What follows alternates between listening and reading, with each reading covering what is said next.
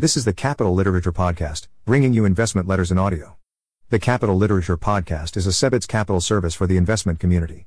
This podcast is for informational and educational purposes only and should not be relied upon as a basis for investment decisions. All rights belong to the respective owners.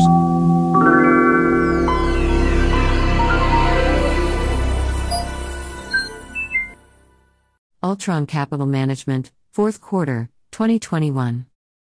Dear fellow investors. First, we hope that you all have had a happy new year.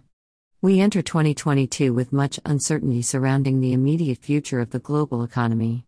More so than at any time in recent memory, macroeconomics is dominating the discourse surrounding investing in business. Inflation, supply chain disruptions, interest rates, and the like are popular topics of discussion even among non-macro-oriented investors. Even though we are generally macro-agnostic when it comes to investing, we too have admittedly spent an abnormal amount of time considering how macroeconomic trends are affecting our portfolio and potential investments. Despite volatility in quite a few our positions, we maintain our conviction that our portfolios consist of companies that will be worth far more in the coming years. The underlying fundamentals in our portfolio companies are mostly heading in a positive direction, and despite share price volatility, we have not drastically altered our assessment of each company's fair value. The S&P 500 had a return of 11.0% in the fourth quarter, bringing the total return for 2021 to 28.7%. Our portfolios have underperformed this quarter, but we are taking this opportunity to buy more into some of our current positions. Portfolio updates. Alibaba Group Holding Limited, NYSE, BABA. The negative headlines surrounding Alibaba seemingly have no end and have certainly tested our conviction in this investment over the past half year or so. The company's latest earnings report brought lower margins, partially because of slowdown in China and partially because of increased investment into its businesses. Alibaba also lowered its guidance for the coming year, adding even more pressure to the share price. Furthermore, the Chinese government's talk of common prosperity and Alibaba's $15.5 billion investment toward the cause has not helped turn around short-term sentiment for Alibaba investors. Fellow tech giant Didi has also announced that they would delist from New York, sparking fears that Alibaba may be next. Despite all the negative press, we still maintain our bullish position in Alibaba. While increased government regulation will likely result in lower long-term margins and/or increased effective tax rates, we still believe the current share price drastically undervalues the company. The company's core commerce business is still growing at double-digit rates, as are its cloud business and international e-commerce platform. The cloud business, once at scale, should provide high-margin growth offsetting some of the negatives of new regulations. With Alibaba currently trading at a low teens multiple of future earnings, we see no reason to sell even though our estimate of the company's fair value has certainly decreased since we first purchased shares in the company. The issues surrounding Alibaba are complex and addressing each issue surrounding the company would take up far too much space in these letters than we would like. However, any clients that have concerns about our investment in Alibaba that have not been addressed in previous letters or discussions are encouraged to contact us with your questions. AutoZone Incorporated, NYSE, AZO. AutoZone has been a winner since we built a position in the company last quarter. Given the current supply challenges in the automotive sector, we believe the long-standing trend of America's aging automotive fleet will continue for the foreseeable future with AutoZone as a primary beneficiary. Garrett Motion Incorporated, NASDAQ, GTX. GTX shares have been relatively flat despite trading at a single-digit earnings multiple. We can't point to any particular reason as to why, but we suspect lack of analyst coverage and the stigma of being a post-bankruptcy company are likely contributing factors. It may take some time for the market to fully appreciate the business and its improved balance sheet, but we are content with holding our shares until then. Magnachip Semiconductor Corporation, NYSE, MX. While the previous buyout offer from Wise Road Capital did not go through as many expected, the company is still in talks with other potential buyers. Furthermore, the company announced a $75 million share buyback, which represents a significant percentage of the company's shares. While we do not generally enter positions with the anticipation of a buyout, it is the case that a Magnachip acquisition will be the most likely outcome. Mercado Libre Incorporated, NASDAQ, MELI. Despite turning in a positive quarter, Meli's share price has been driven lower amid the broader tech sell-off and inflation concerns in Brazil, the company's largest market. Brazil is currently dealing with double-digit inflation rates, although recent data shows those numbers abating slightly. This is not the first time that Meli has had to contend with high inflation in one of its major markets. Argentina has dealt with persistently high inflation over the past several years, but Meli continues to perform well despite this challenging macro environment.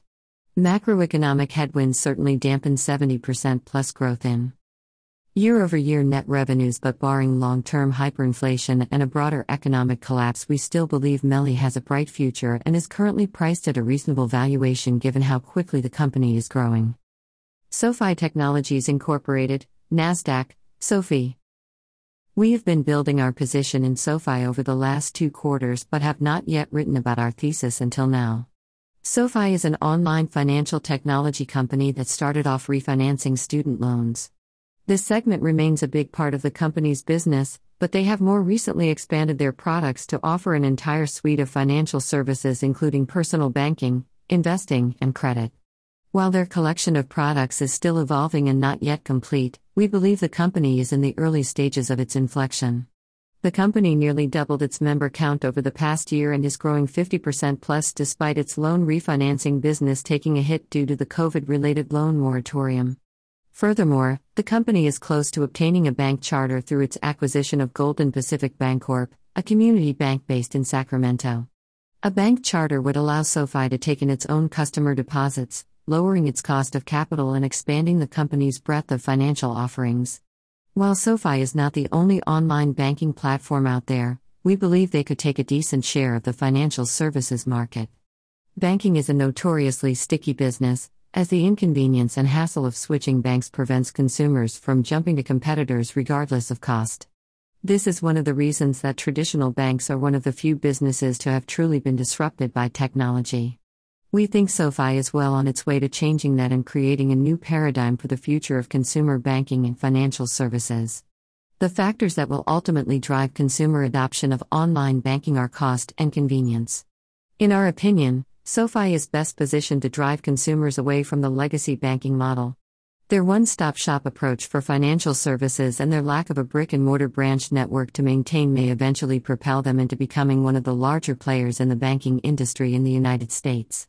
Furthermore, SoFi also owns Galileo, which provides an application programming interface (API) for payment platforms.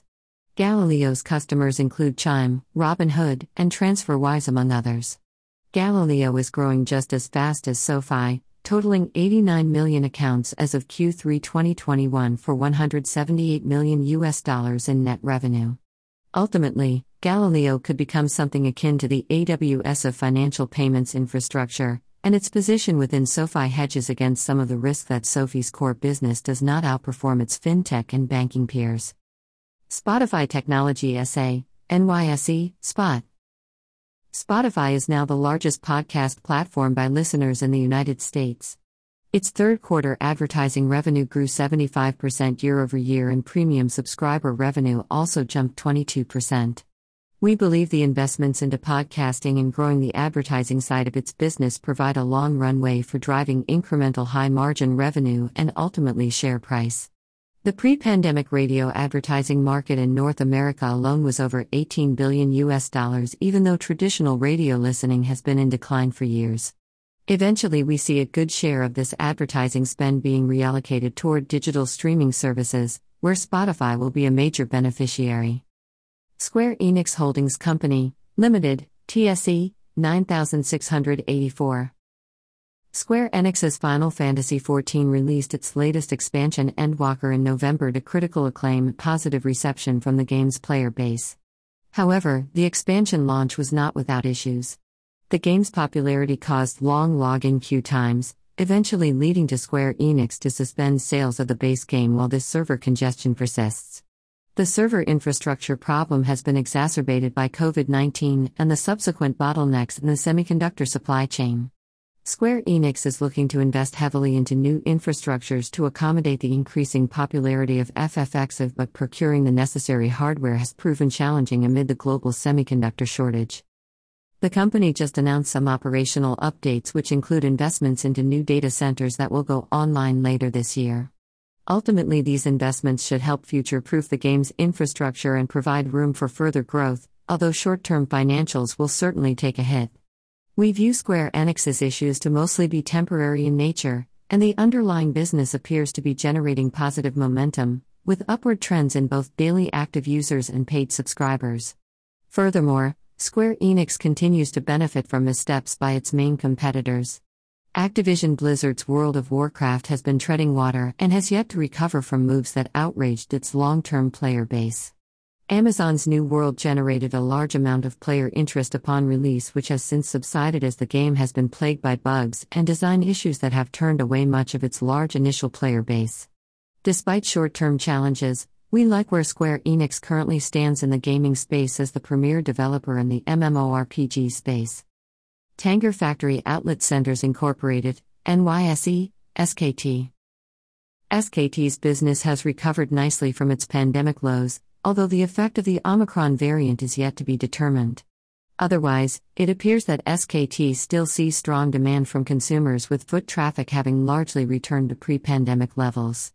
Rent spreads have finally started ticking upward, increasing 240 basis points in the third quarter.